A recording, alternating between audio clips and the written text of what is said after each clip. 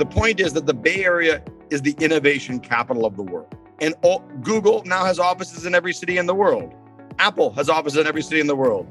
Facebook has offices in every city in the world. But all these companies started here because the incubation infrastructure for starting a company in terms of talent and capital and ability to fail is best set up here in the Bay Area. And that is even proving to be true in a year in which everyone wants to write this place off. The other thing to remember is, I don't know if anybody has an iPhone, this thing, or I don't know if anyone been on Google today. And I know everyone likes to pretend they don't use Facebook, but that thing you guys use called Instagram, it's not a Coke dealer. It's actually owned by Facebook, right? And for people in the rest of the world that realize that text message sucks, that thing, WhatsApp, that's also Facebook. So this idea that ideas come from here and go to the world is not new. And, three of you look at the FANG companies, Facebook, Apple, Netflix, and Google, what share of those are based here in the Bay Area? And all of these companies have hired a very significant number of people, but not requested that they come to work yet. So there's a tremendous amount of employment demand sitting on the sidelines that I believe will start to show up in 2022. And one thing everybody can say is the office is dead. Yeah, if nobody's at the office, there's no point to go there. But at some point, if your manager's at the office or the CEO's at the office, sometimes it can be helpful to get FaceTime with those people to advocate for your ideas, your solutions, etc. And when everybody's on Zoom, yeah, it's easy to work from home. But the more people are in the office, if you're not the one in the room, to quote Hamilton, in the room when it happened, in the room when it happened, your idea may not be the one that won the day. And so I think as it relates to the rental world, the amount of venture funding and the amount of hiring by our core companies, as those people are required to come to the office, not 5 days a week, I don't think that's coming back, but even 1 day a week, will have a tremendous impact on the rental market in the Bay Area. Hello, everyone. My name is Chris Powers, and I want to thank you so much for joining me today on the Fort Podcast. This show is an open-ended discussion and journey covering real estate, business, entrepreneurship, and investing. I would love to hear from you by tweeting me at Fort Worth Chris on Twitter. And if you've enjoyed this show, I would be super grateful if you would follow it on Apple, Spotify, or whatever platform you're listening on. And if on Apple, it would mean a lot if you'd leave a rating or review. And last but not least, you can check all these episodes out on YouTube. So thank you again for joining me and enjoy the show. This episode is brought to you by Fort Capital. I know what you're thinking. Here goes Chris talking about Fort Capital again. But guys, it's important to me. Fort Capital is a real estate investment firm based in Fort Worth, Texas. That's why my Twitter handle is Fort Worth Chris. We have a track record of transacting more than $1.4 billion in assets throughout Texas. That's crazy to me. 17 years ago, I bought my first house for $100,000. The team over at Fort is currently looking to acquire Class B industrial deals between $10 and $75 million throughout the major markets of Texas. In fact, Fort Capital was named the fastest growing real estate company in Texas by Inc. magazine last year. To learn more about Fort Capital, visit www.fortcapitallp.com. Riaz, welcome to the show. I'm really excited about today. I think I'm more excited than you, Chris. It's very exciting. I have to say, I told you this when we first met, and I actually told my assistant I need to get better at this. Your preparation skills are about as good as they get, not only for a podcast, but how you walked me through your business. I'm thoroughly impressed. So I know the audience is going to love this show. I hope you're not setting expectations above reality. There's nothing worse in life than being like, oh, this is going to be great. Like, oh, that wasn't actually that great. It's going to be great, man. You have a great story. And let's just start with that. You currently run Riaz Capital out of San Francisco, the Bay Area, I should say. Can you start with just kind of how you grew up and how you got to the business that you're running today? I'd love to. I grew up in a real estate family, and it was the do good, do well household. So my dad ran a small kind of niche real estate business focused on doing condo conversion work, which was kind of not a big deal, but it was something to do in the 70s and 80s. And my mother was the PR director at one point at Planned Parenthood. My stepdad ran an organization called the Sierra Club. So there was always this, like, as I envisioned kind of the paradigm of my life or the framework for what I would eventually want to do when I graduate from college, it was like, how do I do something where I can have a nice life and do something that's socially positive for the community around me?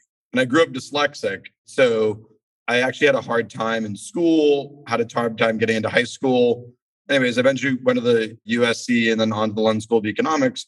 And I've been running kind of my own business since I was 22 years old. And when you're dyslexic, you, unlike some people, you kind of have a very skewed skill set. And so as a result, I've been very lucky for the last almost 10 years now to have built this team around myself to basically cover for the parts of my skewed skill set that I needed a lot of help. And I've had this really supportive, awesome team.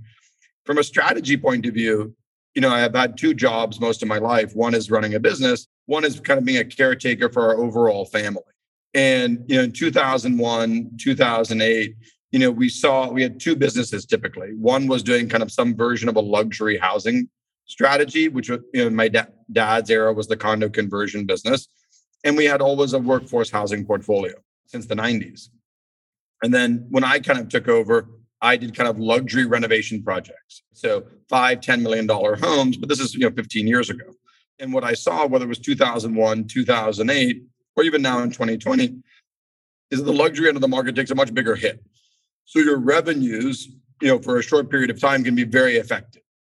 And so in caring for the family and wanting to grow a sustainable and scalable business, how do I do that where I can run through cycles, knowing that cycles exist without being concerned that the cycle could take me out? So, today what we are is, we're basically a 30-person firm focused on workforce housing. I call it micro-living because I don't think the term workforce housing is so great. Like the workers, like, oh, that sounds so great. Or like the old days, we'd call it Class C apartments. I'm like, so I got a C? I didn't know that I was being graded here. So, we came up with the term micro-living for the idea of saying, hey, this is a premium quality experience. Maybe the units are a little smaller, but it's not going to take away from your day-to-day life, and trying to create a positive energy around creating what is fundamentally affordable housing. Yep. Before we get into that, and I've got a lot of questions about that, there's two things you said about growing up that I just want to dig in a little deeper on the personal side. Do good, do well. A lot of folks that listen to this, including myself, I have a 5-year-old and a 2-year-old. How did your parents instill this in the family? Like, was there certain traditions? Was it messaging? Like, how did that begin to resonate? That sounds like a great thing to kind of grow up with that kind of theme in the household. No, thanks for asking. So both my parents were children of the 60s, right? I think to give my dad some credit, he probably would have stayed on the do good side of the world if he wasn't worried about paying a mortgage. But there was definitely very much an energy in my house, being a person for others. And, my two biggest mentors in my life were my dad and my Uncle Oz. He's not actually my uncle, but I refer to him as my Uncle Oz, who were both developers. But there was very much this like community, like if you were going to consider yourself a successful man or a successful woman, you are not successful if you're only looking out for yourself and your own. You have to be looking out for those around you. And so I think there was definitely a messaging around that. And just the way people talk about other people, like that person's a low life, but that person made billions of dollars. Yeah, low life. The guy does nothing for anybody else. Like, I think how we talked about that in the house was very clear. Number two, watching my mom, my dad, and my stepdad work very hard, regardless about whether they were making money or trying to do something socially positive. There was no difference in the way in which they worked, regardless of the outcome they were trying to attain. So kind of lead by example.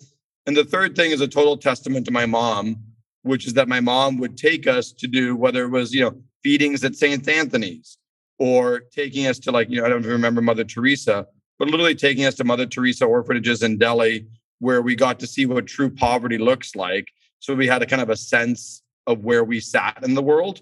Or, in 2001, 2002, there were very bad riots in Gujarat. My mother took me and my sister to see what does a riot look like. And so understanding the level of privilege that we grew up with and understanding that the expectation was that if you were going to think of yourself as somebody who wanted to lead, you have to lead both for yourself and for however you define your community. And for me, as someone who is partially South Asian, I've always defined my community as obviously number one, my family. Number two, the Bay Area community that I grew up in, I feel so proud to call home. And to the part South Asian, what can I do in a small way, philanthropically in India? And I've basically broken up my philanthropic work in those two areas. I love it, man. Well, thank you for sharing that. That means a lot. I have a 5-year-old and a 2-year-old, and I constantly think about this stuff. I want them to grow up to be. Take them to see poor people, right? And it can't be like one day we went and did this. It has to be like part of the routine. Like it was literally our summer routine. Like, oh, you guys are going to camp? Oh, I'm going to work in an orphanage with my little sister and my mom in 48 degrees centigrade heat with no air conditioning. So that's going to be my summer. Was there like a time as a kid where it just kind of clicked and you were like, oh my gosh, I can imagine what you just said. If you just go once, maybe you don't get the full effect, but because of how your mom did it, was there a time that you just kind of remember vividly having a moment where you just something maybe you'd never forget the rest of your life? That's a really good question. It was such a constant, and I also went to St. Ignatius, which is a Jesuit school. And the definition of being a nation is a person for others. And so I think that a person for others. So I would say the moment that like comes to my mind without thinking about it very much is, in 2002, when this riots happened in Gujarat, I was 21 years old. And my mother took me to meet all of these widows that had been, left without their primary breadwinner in Gujarat. And I thought to myself, like, I can't imagine this happening to somebody I care about. Right. And how can I prevent, in my small way, people from ending up in that circumstance? I think on the housing front, in terms of like when that clicked, it's like we both grow up with like both our parents, right? And you want to make your parents proud. That's just kind of how you're wired as a kid. And I always wanted to make my parents proud. And I wanted to have a fun life. And so for most of my life, and my stepdad kind of was this relatively famous environmentalist. And so it's like, how do I bring these influences together? And I was reading an article in terms of what I do now in Dwell magazine on the flight back from London. And this guy was building houses at $100 a foot. And I was like, this is amazing. I could build cool houses because I'm a design guy. I could do it in West Oakland and they could be affordable. That guy never called me back. I think I called him 20 times. His name was William Macy. William, if you're listening, call me back one of these days. And then I basically set out to have this career trying to build like aesthetic, affordable, and profitable houses. Got it. All right. Now I'm going to pivot back because now we'll take what you've learned and now what you're doing today. So you described it not as affordable housing, but I believe you said micro units, micro living. Let's just talk about kind of set the base for what that is and where you're doing it. And then we'll start really getting into the details of how you're doing it. Micro living is what's the fundamental problem that we're solving?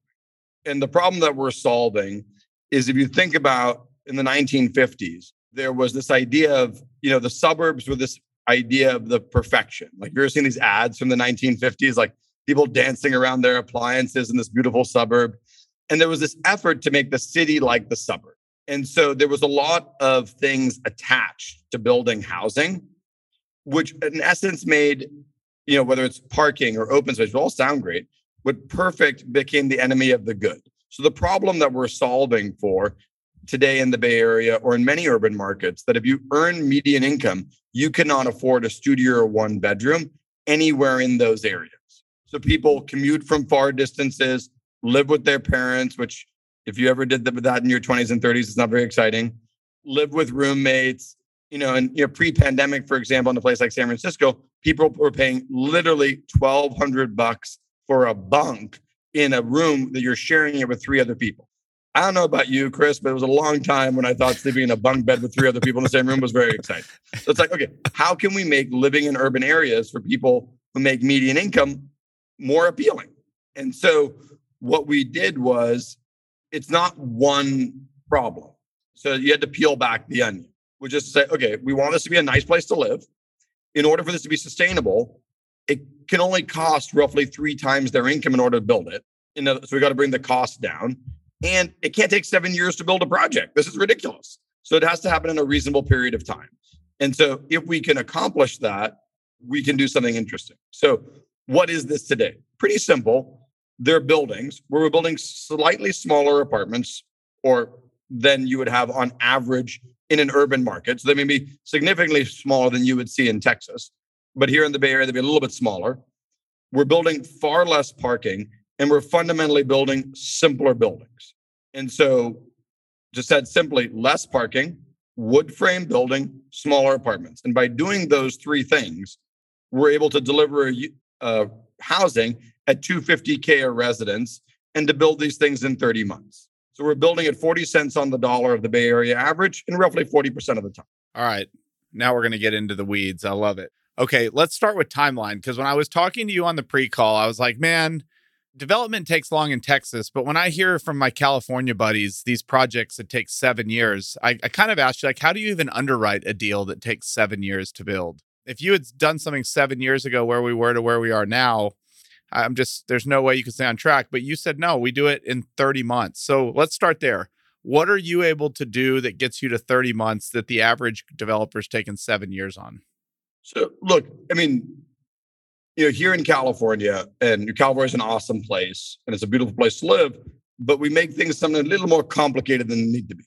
So the first step in any acquisition process is, what can I build here and what's wrong with this thing? And most of those problems we're solving and resolving prior to acquisition. Once we acquire the site, we seek to get a permit. And basically, you want to work within the zoning code that you have available to you on a given site. So when you seek variances or favors or anything like that, it extends the process. And so we fundamentally have operated, Chris, under two schema. Schema number one is the small project designation, which is that cities almost everywhere in California give smaller projects a slightly similar, more administrative process to process through. That's option A.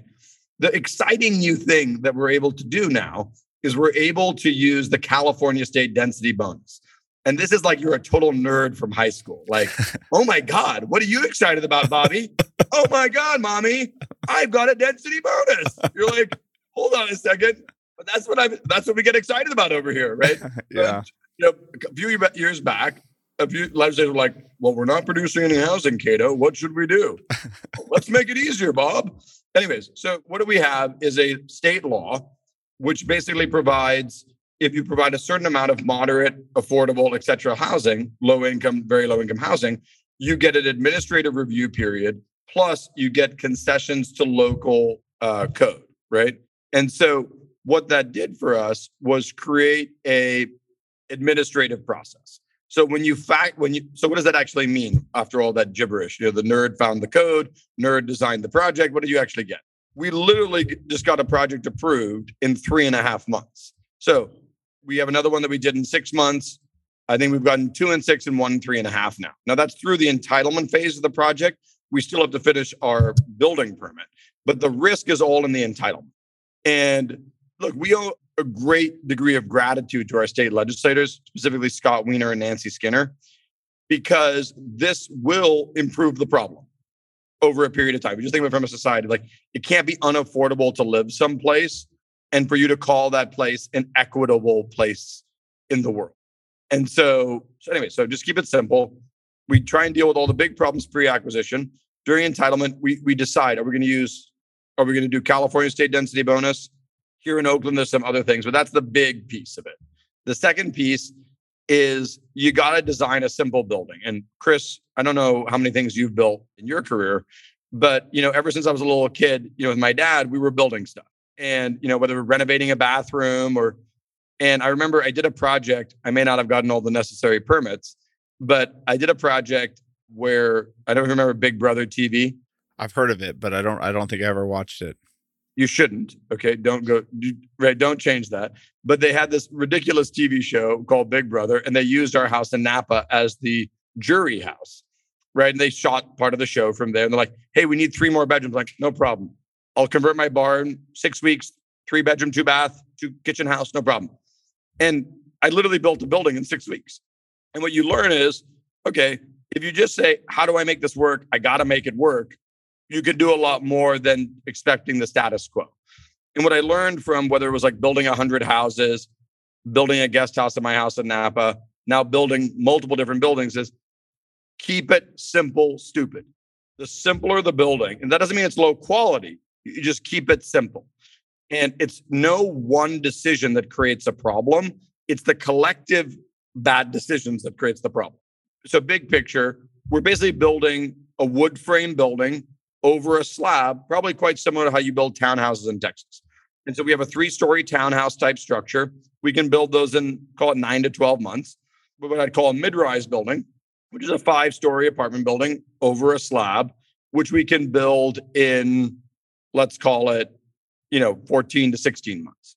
And what we're avoiding doing wherever at almost all costs is building a complicated podium or steel structure at the base. And what that does, and we're not going into the ground. These two things have both proven to be very important from a cost control point of view, Chris, when everyone's talking about supply chain, talking about, material costs going up, A, and B, has made it easier to keep projects on schedule. And so when I started to do this, and I had a mentor who said to me, Riaz, anytime you want to invest in a business, you want to invest in a business a moron could run, because eventually there'll be a moron running it. I thought to myself, that's a pretty good point, right? Peter Principle kind of idea. So I applied that to construction. I want to build a building that any moron could build, not because I want morons building buildings, but simply because I want there to be as much availability of labor, materials for the type of building I'm building, and no one vendor has pricing power on me. And that was a strategic decision 4 years ago, and it's fundamentally been paying off. It has been paying off. And I want to break down what you just said. There's a couple things I want to break down, but before I do that real quick, do you all self-perform GC or do you bid out everything with third-party GCs? Great question. So I really wanted to build a vertically integrated company, Chris, where we do everything, whether it's cleaning toilets, or putting 2x4s up. I want to do it ourselves. And my 3 partners were like, Riaz, as much as fun as that's going to be, we're not going to do this. So we fundamentally have gone from a vertically integrated company to what I call a vertically managed company. So we have an internal team, depending on what the function is, that oversees a third party, whether it's property management, construction, design, entitlement, legal, etc. And so we have self-performed a tremendous amount of construction over the course of the last 20 years. Today, we are self-performing only adaptive reuse work, and we're not self-performing any ground-up construction. So I still think in adaptive reuse, when you're converting a church to apartments, an industrial building into a small business center, a hotel into 130 apartments, for our adaptive reuse business, I still think it's helpful, but we're completely not doing it anymore on the ground-up side of the equation. And quite frankly, we found that in some cases, the GC is faster than us. And in some cases, the GC is slower than us. Okay. On the GC side, do you bid out every project, or you have the same GC that you use every time? It's a combination of the two concepts, right? So what I found at the beginning part of so the answer to the question, and then I'll explain it, is that we have 3 contractors that we have very good relationships with. And we try and work between those 3 people as much as possible, but it's not religious. And so the idea is that everybody knows they're not guaranteed a project because somebody else will have bid it. And everybody knows that as long as they're doing a good job, they can think of us as what I call a base load customer. In other words, we're a very reliable source for between 20 and 50% of their business. So the business concept that I have with all my vendors is I want to be an important part of their business. And I want them to be an important part of my business. And so basically, and I had this buddy of mine named Chris Kawaja who explained this to me. He's like, Riaz, I want to be your base load customer. I'm like, well, that's a good idea. I want to be everybody else's base load customer too. Translation is, you don't get to make too much money out of me, right? I'll be here all the time, but you don't get to make too much money. And so as a general rule, we want to be above 10% of the business that any one of our vendors does. And we don't want to be above 50 probably. So like if we have a contractor that's doing 25 million in revenue and we're giving them a $10 million job, we probably can't give them much more than one project. If we have a contractor that's doing 100 million, we could give them up to a 50 million, right? Because we don't want their whole business to be dependent on us. Because then when you say, hey, this is not working, you actually are creating all these other domino effects that you don't necessarily want to be a part of, right? That's super smart. I've done 185 episodes and a lot of those with developers, and I've never heard that. That's awesome. All right. You're in 5 of the 9 counties. Talk to me just real quick about how zoning works where y'all are. Are most of the areas you're in kind of blanket zoned? And so kind of when you see a site, what it's already zoned, or a lot of these things that you're rezoning or higher and better use zoning from previous zoning?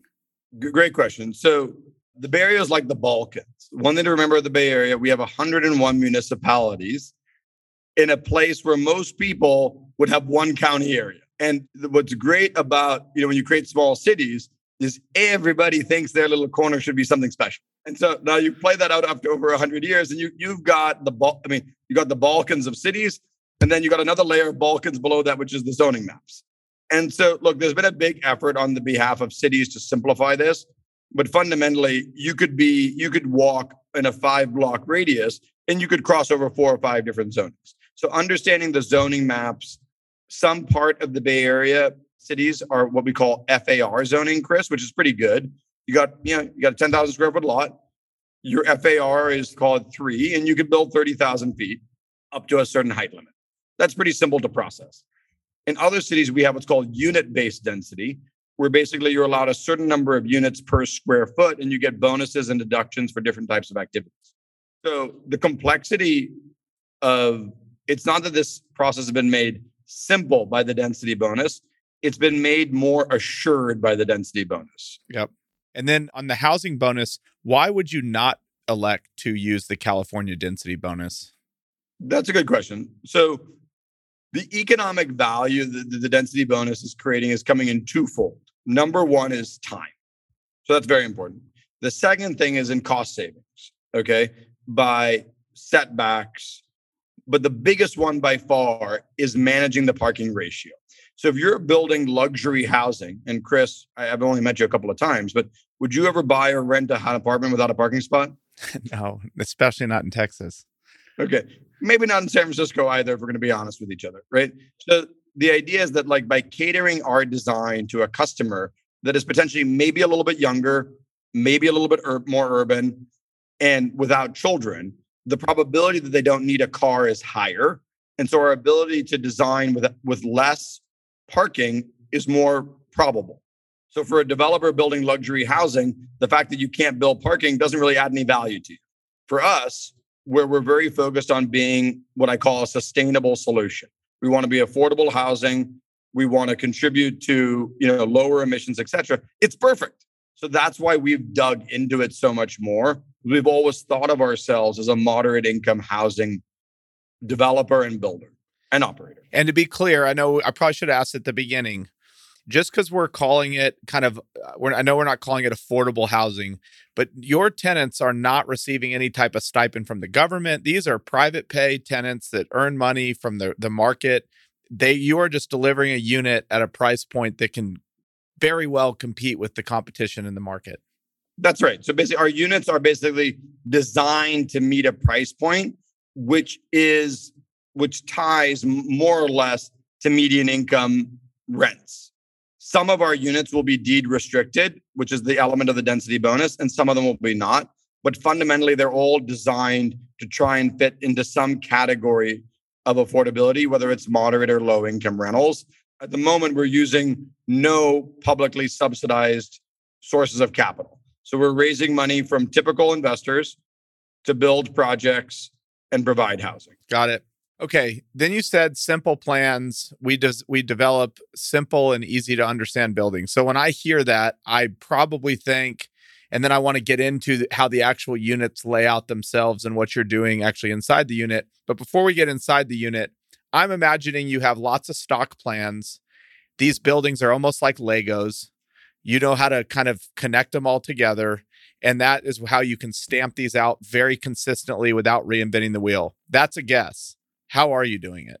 That's pretty much exactly right. So basically, based on the zoning code for a few different areas, we've designed unit types, right, which are the Legos. And when I was a kid, we had simple Legos. We had the 2-dot Legos, the 4-dot Legos, the 8-dot. That was it.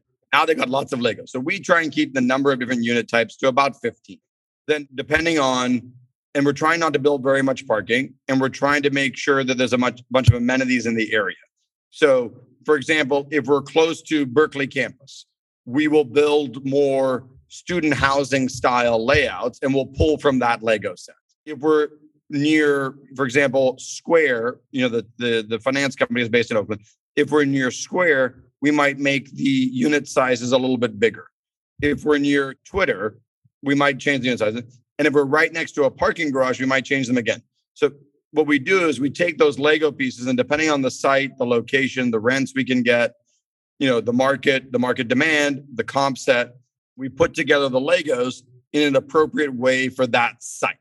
So we're trying to standardize as much as possible on what I call a strategy basis or on the template, and then modify as little as possible on a project by project basis. Got it. Before we get into the unit, one more question. What amenities in these type of properties matter? Is it a dog park? Is it a co-working space? Like what matters in these buildings, or do you not have any amenities? So when the projects are like, it's called 30 to 70 residences, they probably don't have any amenities. And at the end of the day, I'm a math guy, right? So everything's a ratio. So when I was designing even houses for billionaires, I'm like, oh, you have to have a ratio of bedrooms to private space, bedrooms to public space. In a project, you want to have a ratio of residences to shared space. So when you have, as the building gets bigger, you can afford to introduce some amenities, but you only want to introduce amenities that drive value. So the three most essential amenities in a place like Oakland, which is very flat and warm, is bike parking, number one. Number two, these are not in an exact order. Number two is the gym. That is a perceived value for people. And number three now is these work pods, where let's say you're living with if you're lucky enough to have a pretty wife or pretty girlfriend, or in my case, pretty boyfriend, and let's say you just want to get away from them to make a phone call, God forbid, that can't be impossible. And so, those are the three amenity sets that we've built in. In most projects, we'll also have like something like a self-serve cafe, kind of like a room that you can rent to have a party. And I don't like video games, but people like video games these days. So we actually have all these little media rooms built into the building. Every building has what I call redundant space. And the question is, like, we first design to maximize units. We then figure out how much redundant space we have. And then we figure out what's the best way of programming that redundant space. We're not building things like dog washing stations into most projects, because if you can't necessarily afford a place to live, you really don't care whether or not that place has a dog washing station or not. Yeah. You shouldn't really be spending that extra. Yeah, I gotcha. Okay. And then you had one statistic, and I know we're going to get inside the unit in a second, but it was that family households have dropped from 69% to 29%. Why did you share that stat? Why does that matter? Yeah. So basically, there's two big stats to be focused on. And most of the planning code was designed for 1950s America.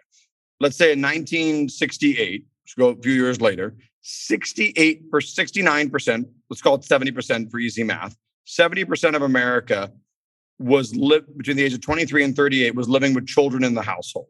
Fast forward to 2019, and only 30% of American households in that age gap have children living at home. In other words, housing was designed for the concept of the family household. The reality is the family household as a share of urban households has fallen to a half of what it was. In other words, a flip-flop. Today, only 30% of American households between the age of 23 to 38 have children living at home, okay? Housing has not changed. It's that fundamentally we're producing the same type of units. So what I set out to do is say, look, every stage of life drives a certain type of housing. And Chris, whether you and I like it or not, we probably spent some time in student housing. That was probably pretty fun. And whether we like it or not, we're probably going to end up in some senior home one day when our kids are like, I'm tired of dealing with you, Dad. Right? And so, but along the way, we make a few stops. But fundamentally, our thesis is based upon the idea that we need a certain type of housing to plug the gap between student housing and typical multifamily. And that the affordability problem is not just an income issue, it's a change in the demographics of the nation, which is that usually you benefit from two incomes in the household to pay your bills. But because of the fact that we're meeting our life partner later in life, typically, we have many more households which are educated, urban, but do not have the benefit of two incomes. And how do we solve that problem? Yep. I love it. Okay. So what you're basically saying is all these units that we keep producing have all these unnecessary features, additional square footage, things that you might have built for kids to, have space. And so a lot of Americans would be much happier in a smaller unit, aka what you're providing. They don't need all this extra fluff that they end up paying for along the way. And let me caveat that a little bit, okay? Which is to say that, like, I don't, do you fly private or commercial, Chris? Commercial. I've flown private. Why don't you fly private? It's so much better. Well, because it's more expensive. Usually most people just say they can't afford it. Yeah. Right. So I hope it sounds like you're doing pretty well, Chris. But it's not like, yeah, I can't afford it. But the same idea with housing is everybody, if given the option, would you like to live at Versailles or this micro unit? Most people will take Versailles, or a chateau or whatever. But the idea is that if given the choice, like, would you like to not have housing, or would you like to commute for 2 hours, or would you like a micro unit? The answer is the micro unit. Or would you rather have, keep in mind, if you make $68,000 a year, after you pay rent, taxes, and food, you have $43 of discretionary income, okay? Before you buy a latte or a beer, okay? And so if given the choice, like, oh, I want to save money on my housing so I can do more fun stuff. And I think fundamentally at that stage of life, you're not in nesting mode, you're in experience mode. So what we're trying to do is enable people to have more discretionary income for experiences rather than the nest. Got it. All right. I promised everybody we're going to get inside the unit now. Let's talk about the size of these units that you're building. What do they like? What comes in them? Is it just like, is a 250 unit micro unit, a 250 square foot micro unit offer the same things that a 700 square foot 1-bedroom unit offers? So take me through kind of what you've designed and how you've been able to keep your cost at $250K a unit. Great. Thank you, Chris. So the way I thought of it is, and I don't know if you're familiar with Southwest Airlines, Chris, or Herb Kelleher. Oh yeah, but that guy's my idol. I love that guy. I can't read very well because I'm dyslexic, but somehow I got through his autobiography. And it's so simple. Like, look, people just want to go from point A to point B. They don't care about the grapes on the plate. Just get them from point A to point B. And so we wanted to create what felt like a premium experience. Okay.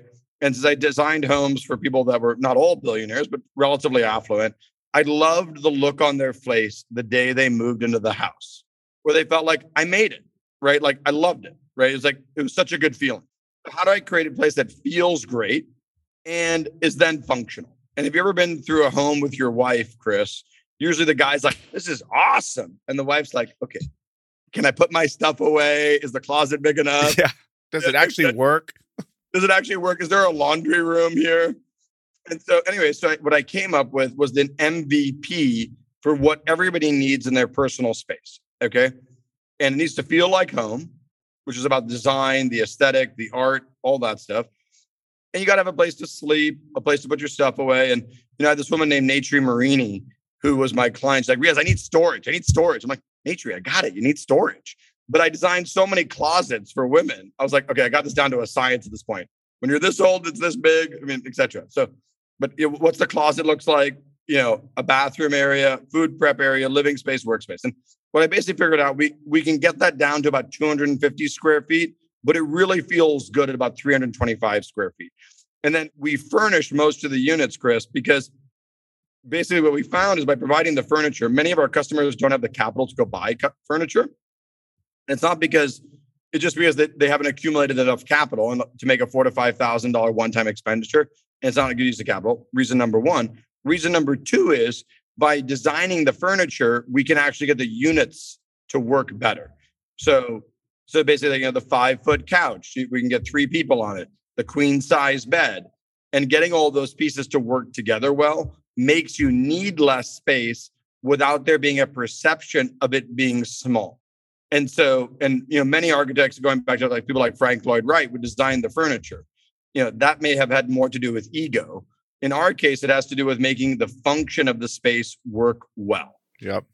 Our primary use unit type is the studio. It's underused because we're trying to create privacy for people in their home, for people who would normally live with roommates. Okay. But the reality is not everybody lives in just 300 square feet. So we have junior 1-bedrooms at around 400 square feet. We have 1-bedrooms at 400 square feet.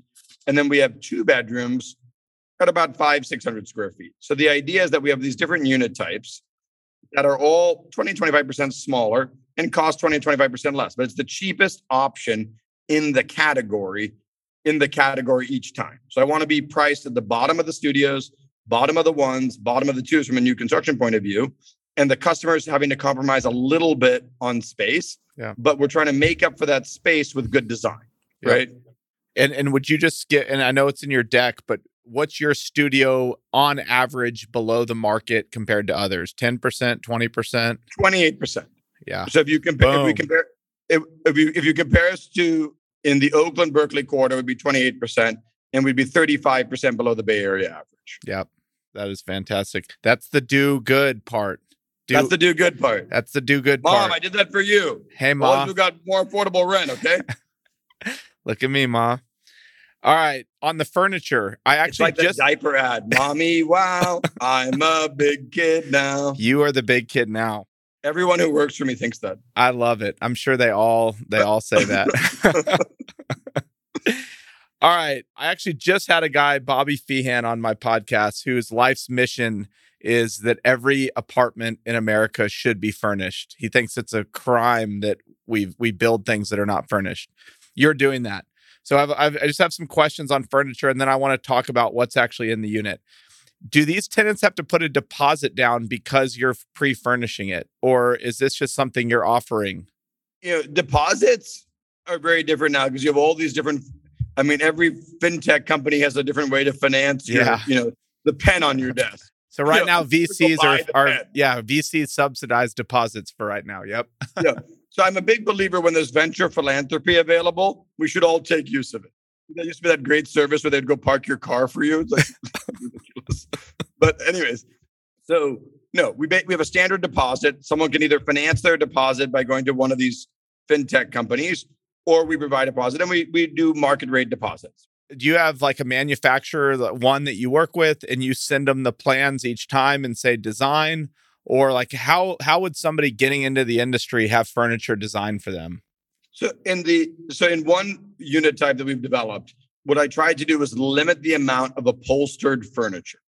And so that if something fails, the only thing that's going to fail is the couch. Then we have the couch is fundamentally the same size across all units so that we're a volume buyer. So instead of going down to Pottery Barn or West Elm and buying, a full retail product, we can go to either to the wholesale division or in some cases direct to the factory and say, look, we're going to buy 1,000 beds or 1,000 couches or 1,000 of whatever. And we want you to give us, effectively direct wholesale pricing. So you can't make anything more cost effective that you don't standardize. And so what we try and do, the standardizing of the Legos, that we are doing is fundamentally so you can standardize how the units come together and standardizing the interiors of the units. Got it. All right. We'll get right back to where you were now. Design and the layout of the actual space. So when I think of a 325 square foot unit, am I still getting a kitchen, a bathroom, a bed, a living room? Like what am I getting and what am I maybe not getting that a 700 square foot unit would get? So let's keep things in the range of normal for a second. So like a 325 square foot unit, studios really stop occurring once you cross 500 or 550 square feet. Okay, right? Cool. So basically, we're at like 325 and a studio really becomes a one bedroom around 5 or 550. So let's just deal with that bandwidth. So, and what we've focused on are these 6 zones of functionality. So, because of COVID, people are working from home. So we've got a desk.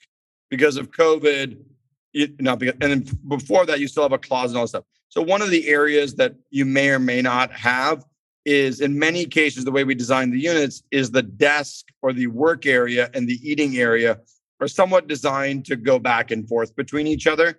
And in some of our designs, you'll have a separate work, separate eat. In some of our designs, you'll have one or the other. Just because you only can afford, let's call it in the Bay Area context, $1,700 for rent, doesn't mean, Chris, you and I are the same guy. So one person may be like, you may be the shopaholic. You may have lots of clothes, Chris. I don't know. I haven't been to your closet yet. I am a workaholic, so I want to have a big desk, right? So within that 325 square feet, we always hit all 6, but we may make one closet bigger or one desk bigger, or so that basically it appeals to different use cases. Okay. As you get bigger, call it 450 square feet, what changes? So once you get to 450 square feet, one thing we're really working very hard on is to separate the sleeping space from the social space. So you'll have a bedroom area, which is across from your closet. You'll have your bathroom area and kitchen, and then you'll have like a living area that you can hang out in. And when you, in the same, depending on where the unit's positioned in the building, that bedroom area could be its own separate bedroom or an alcove. When we get to 550 square feet, we can get it to a 2-bedroom, 2-bath. We're very focused in design and architecture. You always talk about this tension between form and function. And when you're building a home for, successful guys like Chris Powers, you spend a lot of time on the form. When we're building things that are trying to be more affordable, we spend a little more time on the function. And what we try and do is be very function focused without ignoring the importance of form. In other words, how it feels. And we've also found, Chris, one more thing is like, there's a point where you make it too small. Like we built a couple of these units, they're 185 square feet. And you feel like you're like, I don't know, like Austin Powers. Oh, I fell over again. Oh, I fell over again. And you're like, there are moments where that can be helpful, but it's not a way to live your daily life. Yes. For the record, do you know how many times growing up somebody would ask me, is your uncle Austin Powers? Is your dad Austin Powers? So you're lucky. You got Austin Powers. I got Bill Murray. You look like Bill Murray. It's like, it might be something obnoxious to you too one day. The other person I've gotten is that guy from The Prophet. Like people come to me like, I'm such Marcus a big Lemonis. Dude, I was going to tell you, actually, you look exactly like Marcus Lemonis. And I love Marcus. People go, I'm such a big fan. I'm like, God, that's really nice of you. I didn't realize I'd done anything to deserve fans. That is so funny. Like, oh, yeah. No, not that guy. I built little apartments for people. I hope you'll be my fan. A common thread of like everything we've talked about is you're a designer. So I just have a couple questions there. And one is maybe more macro. Is the world, if you just had to make a prediction on like 20 years from now, with costs and inflation and the need to be more urban, are we headed into a world where everything is going to be smaller and more efficient? Somebody was telling me the other day that before the internet came out and before we had all these cool gadgets and tech, the way that people flexed was kind of building big stuff, bigger house, bigger this, bigger that. And now in the new generation, it's showing that people really don't care about as much space. They just want cool stuff. If you just said across all categories, are we headed to a more efficient, smaller space world? Or is it still going to be kind of, the billionaires are going to do their thing and everybody else is not? Or how do you think about that? Well, let's start with the billionaires because that's an easy one. They'll always do what they want to do. They're going to do what they want. Fair enough. Check, done. We'll leave them out. My stepdad, has this line, which is like, you know what the difference is between a billionaire and a terrorist? You can negotiate with a terrorist. So I think when you're trying to save the world by getting billionaires to act better, that's probably not a good way forward. Fair enough. For the rest of us, right? Look, I think that where was the world headed pre-COVID, and what is technology going to do? And the other strain is, what is the need to reduce our carbon footprint going to do? So unquestionably pre-COVID, there was a huge move to the city, whether it's New York or San Francisco, doesn't matter. The city made a comeback from the 1990s forward. And so I think that trend was very much there pre-COVID. And I personally am a believer, I don't know about you, Chris, but I can't imagine someone graduating from Harvard or Stanford and be like, you know what? I'm going to go live in Boise, Idaho. Yeah. That's where I think it's happening these days, right? I just don't see it, right? Now, if people want to go live in Boise, Idaho, I have nothing against Boise, Idaho, but it doesn't seem like an exciting place to spend your 20s. So I think that trend to urbanism will return. The second one is technology, right? In terms of how do you flex that? And I think this is the question of ownership versus use versus access is really the question. I think that one of my big mentors has this line, about city car share, wheels when you want them, but not where you want, which is, I think people's desire for convenience doesn't go away. I don't think ownership is the concept, which is important. I think the combination of the energy people get from cities, technology facilitating flexibility of space and use and sharing, and the need to reduce our carbon footprint. And my stepdad wrote a book with Mike Bloomberg, which was about how cities, companies, and individuals can save the planet. Is your stepdad Al Gore? My stepdad's a guy named Carl Pope. Oh, okay. And they wrote a book together. It was in the New York Times bestseller. But fundamentally, all of us in our different roles have the power to reduce the carbon footprint. And I don't personally do as good of a job as I should, but I try. But a big part of the solution is urbanization. New York is America's greenest city on a per capita basis. So making cities livable, making transport easy, and making urban housing solutions both affordable and desirable is important on all three of these metrics. And so COVID really derailed a big part of that. And part of what I hope will be part of my public sector work over the next few years is how do we make the Bay Area this utopia that it's been for the last 50 years, right? Where it's this beautiful place to live, very equitable. We want to make it a lot more affordable, and so that more people can come live here. Yep. And I have a question where you get to defend the Bay Area and tell everybody why it's great, but we're going to get there in a second. If you were like just teaching somebody that just got into real estate, because you've designed a lot of things, everything you've said is you're almost like a first principles designer. You've developed houses, you're now doing apartments, and then you talked about function and form. So maybe you've already answered the question, but and let's just maybe keep it into apartments. Like, what are most people getting wrong still? Is it that they're just taking stock plans that have been around forever and just redoing them? Like, what would you tell somebody is like, here are some simple things to think about before you develop your next building? So I think the first thing in design is, who am I doing this for? And what do they care about? And what's important to them? And I think when you're I think the first thing that you can do to reduce cost or desirability is, who's my customer? And get away from the bell-shaped curve thinking of the world. Like, oh, we designed it for everybody. No, that just means you designed it for nobody. I think that's step number one. I think step number two is understanding the whole process of what it's going to take to pull together your building, not just the piece that you may know the best. And, in my career, I really appreciate having been a finance guy, a design guy, and a construction guy. Right. I would say that's number two. And then number three is, look, it's pretty simple math. You got the apartment. Okay. The apartment is so big. Okay. There's all these other areas in the building where nobody's living. The club room, the parking lot, the pool, the gym. And you have to decide which of those things add value and which of those things are fundamentally a tax on housing. So I built a building, 78,000 square feet. Okay. This thing looks like a barn. Okay. It's like as efficient as most building gets. I have 52,000 square feet of rentable and 26,000 square feet of other stuff. Okay. Because of the parking. Okay. And hallways and elevators, etc.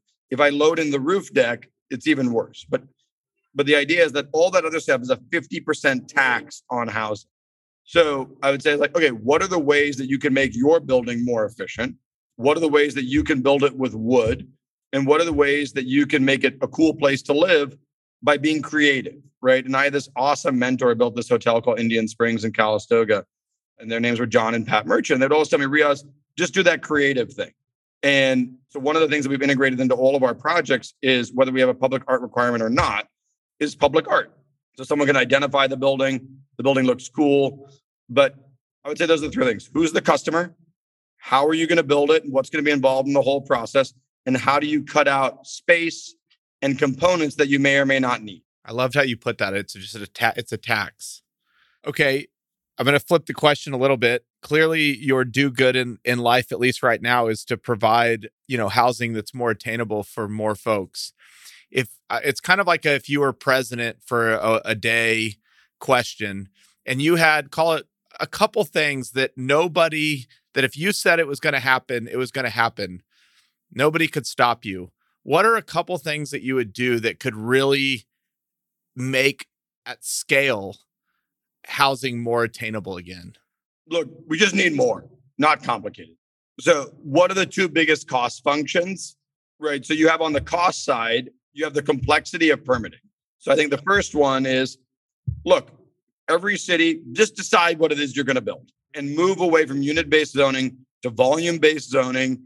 And if you're building that volume on that site, everybody and their cat cannot go complain about it. Step one. Step two, on the construction side, is prioritizing getting things built over who gets to earn a margin in that process. And number three, which is probably the one that will have the biggest impact on actually doing things, and Bloomberg did a great job of this in New York, is if you provide a certain amount of moderate income or low income housing, giving a 10-year property tax holiday. And the way to think about this is if you think about the three essentials, food, water, shelter. In most states, we do not tax you, Chris, when you buy food, do we? No, you go to the store, you buy a steak, right? They don't tax you. When you buy power, if you buy the base case of power, you pay virtually nothing for it. Housing, when you pay your rent, most people are paying an additional tax, okay? So if you think about it, if you make 80 grand a year, your marginal tax rate in California between state and federal is 27%. If you add in the tax that's embedded within your rent, you're actually paying closer to 41, 42%. So the idea is like, okay, the biggest thing we could do is stop taxing housing up to a certain level. And that's probably too much to think could happen. But let's just give new construction buildings that provide a certain amount of moderate income and low income housing a 10-year tax holiday. It doesn't matter if the for-profit industry did it. It doesn't matter if it's a moderate income project. It doesn't matter if it's built by the affordable housing industry.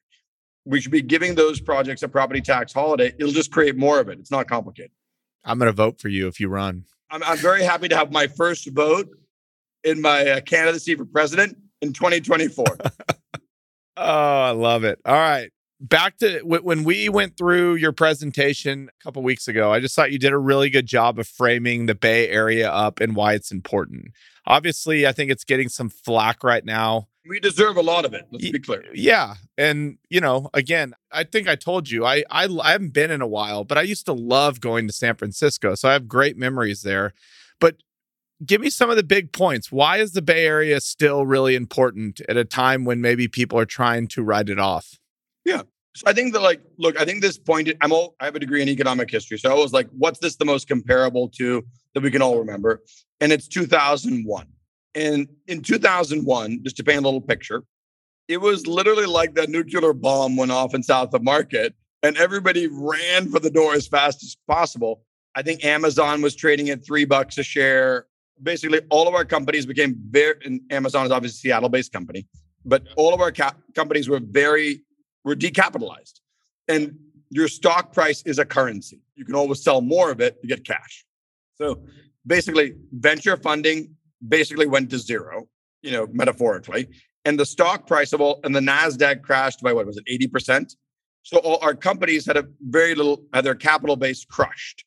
And it took the Bay Area 13 years to recover to 2001 levels of employment. So how is that somewhat different than today? And I have a couple of anecdotes. The first one is venture funding.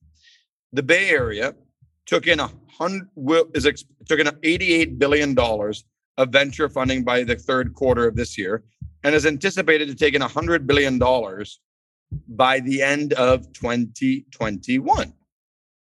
That's a lot of money. I think with $100 billion, you can hire at least one person. I know people are getting expensive, but you can hire one person. But how does $100 billion compare to the last peak year? The last peak year is 2018. It's $66 billion. The year in which everyone thinks the Bay Area is over, we have raised 50% more dollars to Bay Area-based companies than in any year in our history. That doesn't seem like everyone's running for the door. I think the second thing to remember is and now we're going to take a shot at Austin. In the last 5 years, if you take the top 10 venture markets, Austin isn't even on the list, okay? The Bay Area represents 53% of venture dollars over the last 5 years. So what's the point? The point is that the Bay Area is the innovation capital of the world. And Google now has offices in every city in the world. Apple has offices in every city in the world. Facebook has offices in every city in the world. But all these companies started here because the incubation infrastructure for starting a company in terms of talent and capital and ability to fail is best set up here in the Bay Area. And that is even proving to be true in a year in which everyone wants to write this place off. The other thing to remember is, I don't know if anybody has an iPhone, this thing, or I don't know if anyone been on Google today. And I know everyone likes to pretend they don't use Facebook, but that thing you guys use called Instagram, it's not a Coke dealer. It's actually owned by Facebook, right? And for people in the rest of the world that realize that text message sucks, that thing, WhatsApp, that's also Facebook. So this idea that ideas come from here and go to the world is not new. And three of you look at the FANG companies, Facebook, Apple, Netflix, and Google, what share of those are based here in the Bay Area? And all of these companies have hired a very significant number of people, but not requested that they come to work yet. So there's a tremendous amount of employment demand sitting on the sidelines that I believe will start to show up in 2022. And one thing everybody can say is the office is dead. Yeah, if nobody's at the office, there's no point to go there. But at some point, if your manager's at the office or the CEO's at the office, sometimes it can be helpful to get FaceTime with those people to advocate for your ideas, your solutions, etc. And when everybody's on Zoom, yeah, it's easy to work from home.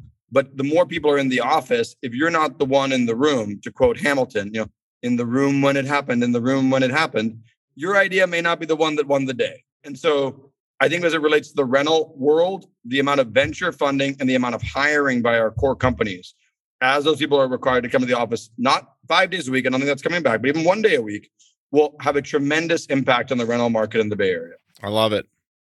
All right. I want to end the conversation on just kind of like capital. It's the second word in the title of your company is capital, and you have an opportunity zone fund. So real quick, how do you all raise funds? Is it deal by deal or is it a fund? And then I want to talk a little bit about opportunity zones. So we raise money every way we can is the answer to the question. So we've done both funds and single asset vehicles. Right now we're raising a fund. Predominantly, we've been funded by friends and family. We have a total of, I think, almost 400 to 500 friends and family on our platform. 70% of our investors, for example, in our last fund, were returning investors. And when we say friends and family, look, I think one of my biggest investors, I think our family has been friends for almost 100 years. My grandma and his mom, were friends in Bombay, I think, it's not 100 years, but in the 1930s and 1940s. And so the idea that our thought on investing is my family is the biggest investor in everything we do, pretty much, is how, in terms of how we think about risk, is the idea it's look, the people whose in money I'm investing predominantly is the people I go to dinner with every night, whether it's my family or my friends. And what would I do with my capital and those people's capital that I'm confident, I may not hit the target every time, but I'm pretty confident I'm not going to create a disaster. And we have not had a single deal with investor capital lose money in the 45 years that my dad and I have had the company. And we've not been late on a single loan payment. So the philosophy that my dad ingrained into me and that I very much carried forward because of the relationships I developed was, investor capital and your own capital. These aren't investors. These are your buddies, right? You don't want to lose your buddies' money because they're sure as hell not going to invite you out for a beer afterwards. I know. You got to see them at Thanksgiving dinner and yeah, and I love going for drinks in the evening. So if nobody wants to go for drinks with me, I'll be very bored. I'm going to come have a drink with you when I'm a fun guy to have a drink with, I promise. I can tell. Okay, why are you raising a fund then? Why this time are you raising a fund? Well, I think with opportunity zones, I think these things got misbranded. From a national point of view, this is a great opportunity for people to take their capital and do something good with it. And it's not just that you as an investor will save capital, but these zones are areas of the country that need capital. And opportunity zones were originally designed for companies, and we added real estate in order for those areas to be able to build infrastructure to facilitate those companies. And majority of the capital is flown into real estate, okay? In the case of our fund, we are raising capital to build housing fundamentally in the same 2 neighborhoods or 3 neighborhoods or 4 neighborhoods or et cetera that my family and I have operated in since the 1990s. So basically where we are based became an opportunity zone, literally. We really didn't change anything about our business model. From an investor point of view, it's a once in a lifetime opportunity. You get to invest into real estate through the tax advantages of something that fundamentally looks like a Roth IRA. Pay a little bit of tax on the way in the door, and then you pay no tax on the appreciation of your investments as long as you hold it for 10 years. So if you have a position in one company, call it Apple or Facebook, you can sell some of your Apple or Facebook stock, not take very much tax leakage, and then redeploy that capital and not pay any capital gains and fundamentally income tax at the federal level for 10 years, right? That's incredible. So what I'm doing for myself, Chris, and I recommend you do it too, is I'm selling buildings that I bought a decade ago that I fundamentally don't want to own anymore, but I never would have taken the tax hit. And I'm saying, look, I'll take a little tax hit now, but then for the next, this program lasts until 2047. For 25 more years, I get to invest my capital tax-free for 25 years. And in real estate, this is fundamentally a long-term hold investment.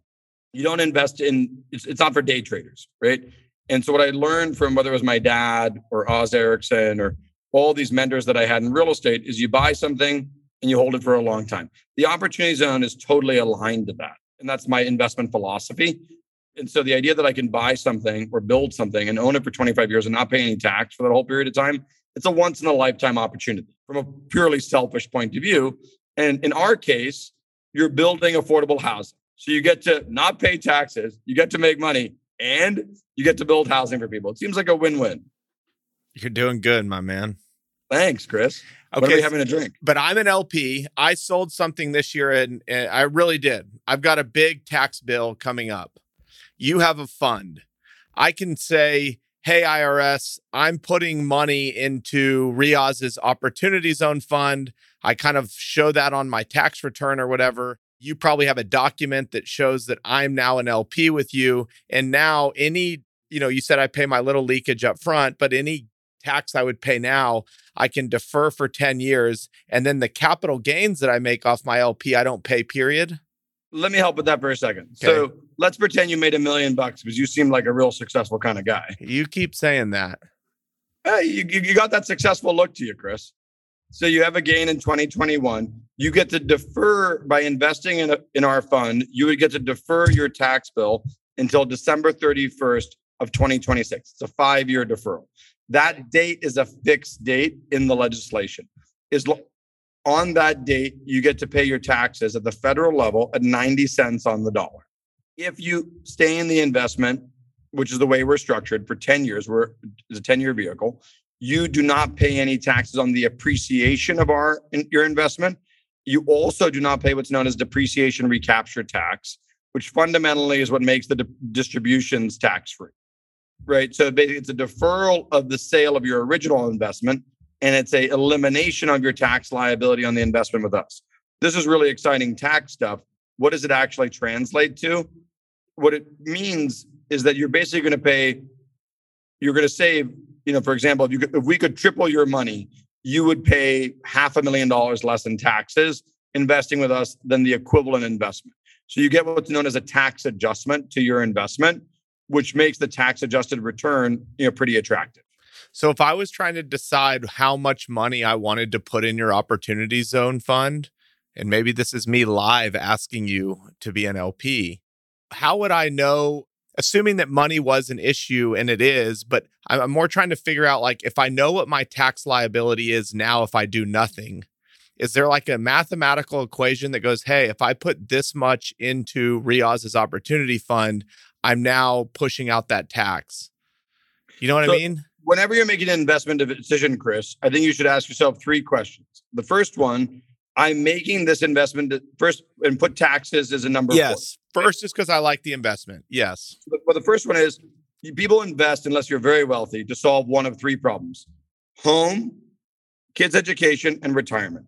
We fundamentally fit within the retirement bucket, where you take some of your capital and convert it to passive income. So first question you want to ask yourself, do I have enough passive income, enough fixed income, enough real estate? The second question you'd ask yourself is, what share of my capital do I want allocated to real estate or fixed income? Because real estate is really a fixed income alternative. And then the third question you'd ask yourself is, how much of your portfolio within real estate do you want allocated to multifamily? My fundamental advice to people, if you're not in the real estate industry and you're investing into real estate for passive income, you really should be very cautious about doing anything that is not multifamily, because the truth about multifamily, everybody needs a place to live. So you may not have built it in the perfect space. So my advice to people who think about our fund is do you need passive income? Do you want more real estate exposure? And do you want to invest in multifamily? Then, okay, let's pretend you're going to invest $1 million. If someone puts in $1 million, our goal is to produce 11% cash on cash on average over a period of the hold and to fundamentally triple your money over that period of time before taking into account any of the tax benefits. So fundamentally, the returns we're generating in this tax preferred fund are fundamentally no different than the returns we were projecting in the funds that we were raising prior to the opportunity. But I guess, and again, maybe you're not a CPA and I shouldn't be asking this, but let's just say I had $1 million tax liability. If I do nothing, the government's going to ask for $1 million from me this year. If I a little bit different. You think about it as a taxable gain. You have $1 million taxable gain. Uncle Sam is taking $240. If you invest with me, instead of investing $750 plus or minus, you get to invest $1 million. So you get to invest a third more dollars. So a big part of the benefit you're getting by investing, Chris, is you get to invest a third more dollars. Uncle Sam is fundamentally giving Chris Powers a free loan for 5 years where you get to compound that capital. That is a huge part of the value of the opportunity zone. Yep. So yes, you just named it. If I gave you my entire gain that year, I wouldn't have to pay that $250 or whatever for 5 more years, but I'd also be able to earn off that $250 for 5 years. And then when we go to sell in 10 years, I'm not paying any capital gains on that $1 million that I invest with you, assuming that you 3x my money. And there's Chris, no depreciation. Come work here? I'm coming, Riaz. I'm coming, baby. Bring it, baby. Johnny, my producer's coming too. Okay, let's do it. Maybe Johnny will remind me to plug in my computer before a podcast. No, that was the best explanation I've gotten. That is, if anybody's listening cannot understand how Opportunity Zone works, that was kind of 101. That's really what I wanted. All right, man. This has been awesome. I'm so glad that we met. I'm stoked. I can't wait to meet you in person sometime. When do we get to have a beer? I don't really drink beer, I'm going to be honest with you. But what do you love drink? Cocktails and wine. What do you drink? Huh? Tequila? I'm a big fan of white wine, if I'm going to be honest with you. Okay. And these little tequila lime drinks, they're delicious. Well, I'm gonna do my buddy also a solid. I could bring a bottle of his tequila. It's called Flecha Azul. He's a big investor in there, so maybe I could bring that, or I'll do whatever you want. Where are you from in Texas, Chris? I'm from Fort Worth. I was born in El Paso. I live in Fort Worth now. Cool. Well, let's find a place to meet up and get a drink. This was really fun. I really appreciate you inviting me on. This was fantastic, fun. Man. What you're doing is awesome. It's clear that you know exactly what you're doing, and what you're solving is a huge problem. So kudos to you, man. Thanks, Chris. Really appreciate it. Hey, everyone. It's Chris here again. Thank you so much for joining me on this journey. If you enjoyed the show, please follow the show on Apple, Spotify, or subscribe on YouTube. Thanks again, and I'll see you on the next episode. Chris Powers is the founder and chairman of Fort Capital LP. All opinions from Chris and guests of the Fort podcast are solely their own and do not reflect the opinions of Fort Capital LP. This podcast is for informational purposes only and should not be relied upon for real estate or investment decisions. The Fort with Chris Powers is produced by Straight Up Podcasts.